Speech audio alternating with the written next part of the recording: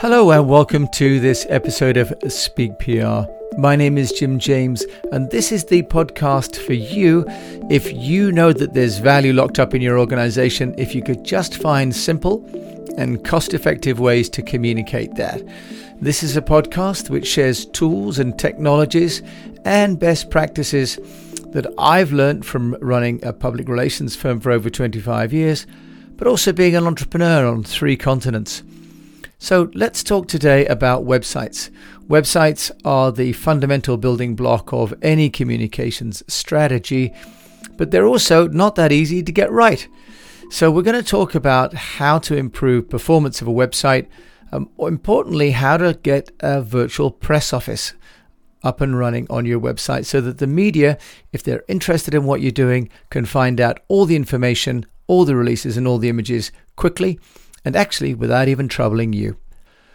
The website is really the cornerstone of any marketing program. But the challenge is that a website often gets built and then left to its own devices. And one of the first questions that I ask clients when we're talking to them about public relations is the metrics about their website. Because people will often say, how will public relations impact my business? And my response is, tell me about what your web traffic is like now. And I do that because when people have read about a company or seen them on TV or heard them on the radio, the first thing they do is go to a search engine to look for that company. And then the next thing is they'll click on the link to go to the website. So the website has a number of metrics, and I'm going to go through that and give you a tool as well where you can analyze the performance of your own website, both against itself in absolute terms, but also in relative terms against your competition.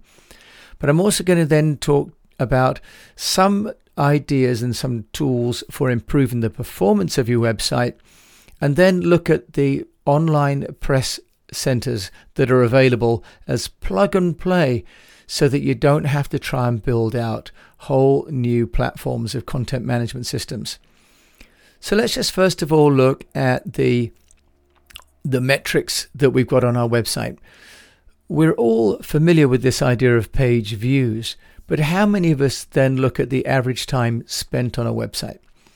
So the average time spent on a website will give us a clue to how interesting our website is, and also give us a sense then of which pieces of content are being most valuable. Now, one of the issues that we've got, of course, with a website is the speed that it takes to download it first.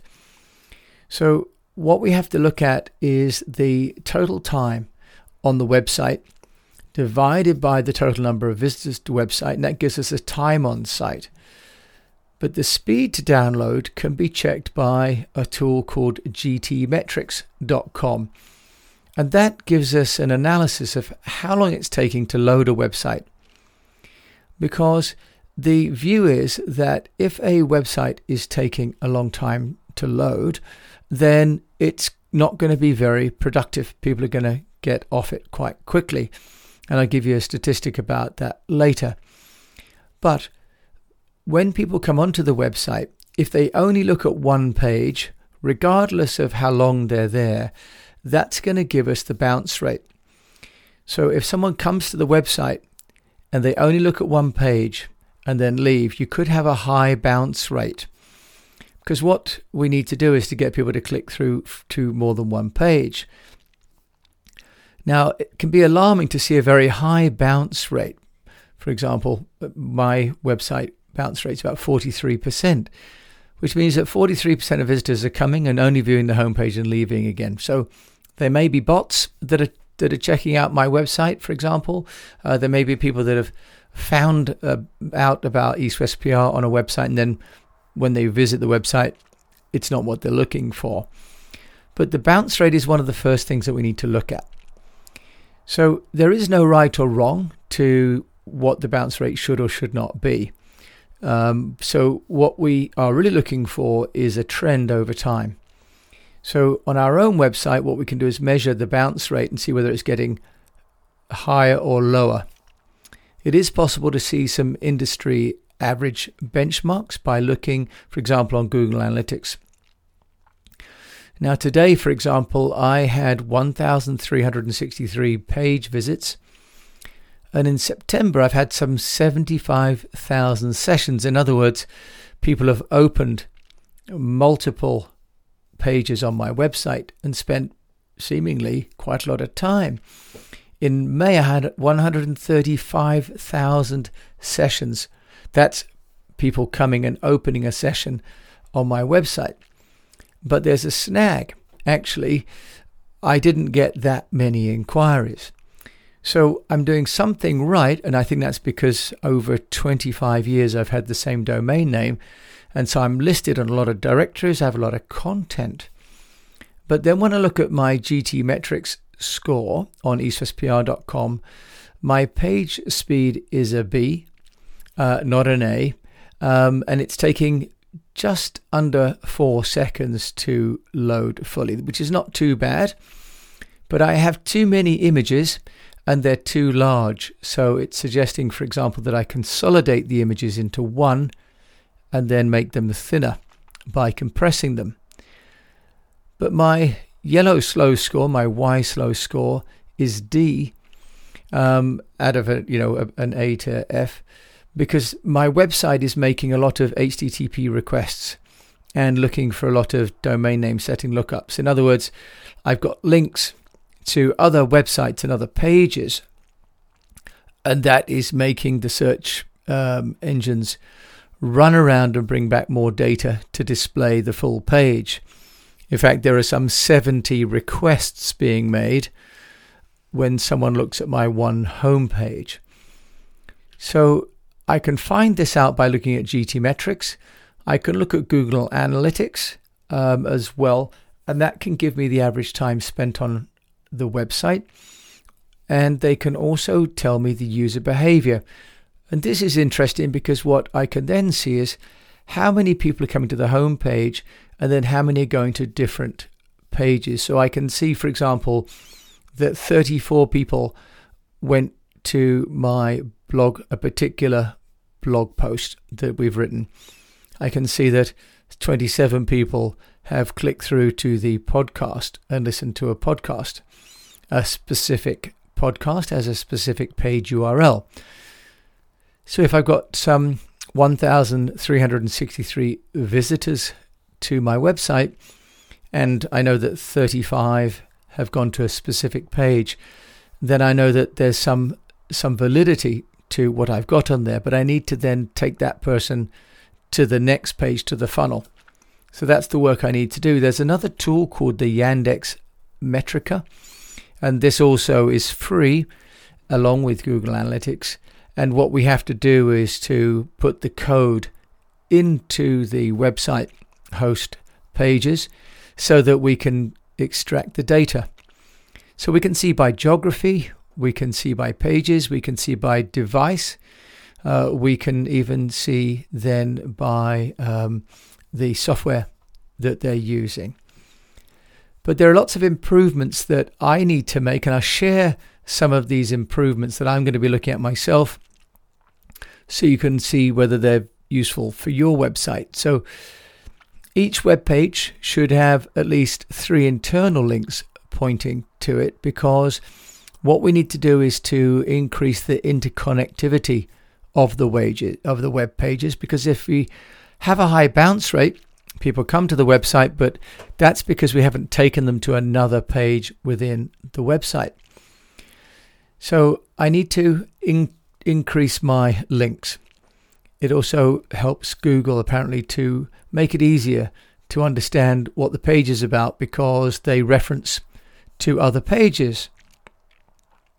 What we also need to do is to have some anchor text. In other words, text that describes what the website or the page is offering. Now, the website hierarchy, I've just been reducing the number of items I've got in my menu, because if there are too many, a bit like going to a restaurant, if there are too many items on the menu, we all go a bit blur and we order what we know. So there's a view that you should have 3 to 7 categories, which are the number of the top drop-down boxes. And one view is to use what they call as a hamburger menu, which is that you just have 3 different items on the menu to keep it nice and simple. We need to make sure that the URLs, in other words, the name of the pages, can be read by humans. So whenever I do a blog post, I try and make a sentence that could be read both by humans and the bots that are indexing them. If it's possible to have a search bar at the top of each page, that's great. I've been trying to find with Zoho where to do that. On a WordPress site, I think that's much easier. In the past, I used to have a little Google search box which would search my web page. We can also include alt text in images, and one of the things I try and do is to give the image a name. And I've just embedded a video on my website, and I'm allowed to then give an alternative text to that video. So this website speed, there is a 15-second rule. I'm well under that with 4 seconds. Research has shown that a site with a page load time of 6 seconds has a 106% higher bounce rate than a site that loads with just 1 second. Well, if you can load with 1 second, I guess that would be amazing. But what it does mean is that obviously the slower it is, the more people will leave. Now, the paradox seems to me that you're supposed to create more valuable content, but that content must be light in terms of size, it must be linked, and it must be easy to search. So this, of course, becomes the challenge. We have more content in order to be easy to be found, but the more content we have, the harder it is to manage it. We need to create powerful headlines because 80% of viewers only read the headlines. And I guess that makes sense if you think of the way we look at newspapers. Only 20% of people actually read the text. Or another way of looking at that is that if they look at your website, 80% of what they read is the headline. We need to provide accurate information and an index. And this is where I want to look at the Media Press Center. Now, in the past, we used to create a virtual press office. In fact, there was a company who had a website called Virtual Press Office, started by a couple of young Englishmen who lived in New York. We've all moved on from those days, although that was 20 years ago. There are a couple of options for you to think about. One is called Vuelio. Vuelio, that's VUELIO.com. And Vuelio have full press centers which allow you to publish your press releases and images and collateral of all kind. First of all, send them as press releases, but then to have them as an optimized, customized, and integrated press center on your website, which means that then when the media want to come and find it, they would give their details and you'd be able to track who they are. Now, this could be very useful if you're sending out a press release and you then say to people, come here to receive, for example, the images. Because if you send images, they're often blocked or filtered or result in the press release going to spam. So links to a press center are a nice way around that. Now, the Vuelio has a number of online tools as well. A bit like Cision, or much like Cision, you can publish your press releases, you can send them to media lists, you can manage inquiries, you can start to build calendars and reports as well. Another one is called Press Area, and they have a sister site called Press PR Shots, and they've been providing online media centers and what we call digital asset management solutions to businesses for over 20 years. Their clients include companies like Marks and Spencer's. Now, there are a number of things to look for when you're looking at a press center. For example, is it a fully branded press room? Is it standalone, and is the domain name going to be the same as your company one? Because what you don't want is for the media to go to a third-party press domain name. The other things then are looking at things like how much digital assets in terms of storage. And this is obviously how they manage to do different prices. So, for example, with Press Area, you can have up to 500 gigabytes on the base package, or up to unlimited if you go for their unlimited package. You can also look at integrations into social media and automatic distribution. Now, if we look at the press area, for example, that's a £395 per month package. The advanced digital asset management package is $750 a month. And there's an unlimited package where you'd need to contact them for pricing. Vuelio don't tell you what the prices are, but possibly quite comparable. So when we look at a website and we look at making it good for public relations, we have the initial attraction for general attention to the company that might be potential staff, might be potential partners, might be potential customers. But the media have their own special area. They have their own special needs that are more in depth and more in detail.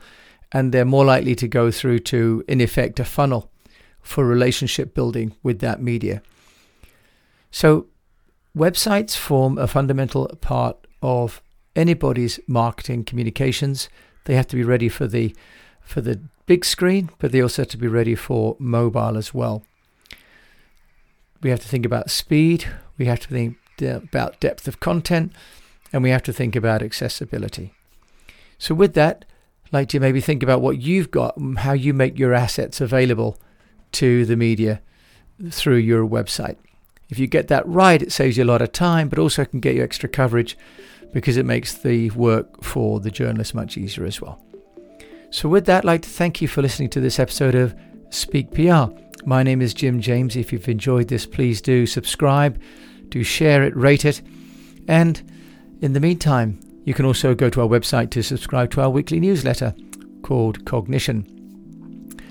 And until we meet again then, I'd like to wish you the best of health, a profitable business, and that you get your website to be quick, efficient, and a fundamental part of your public relations program.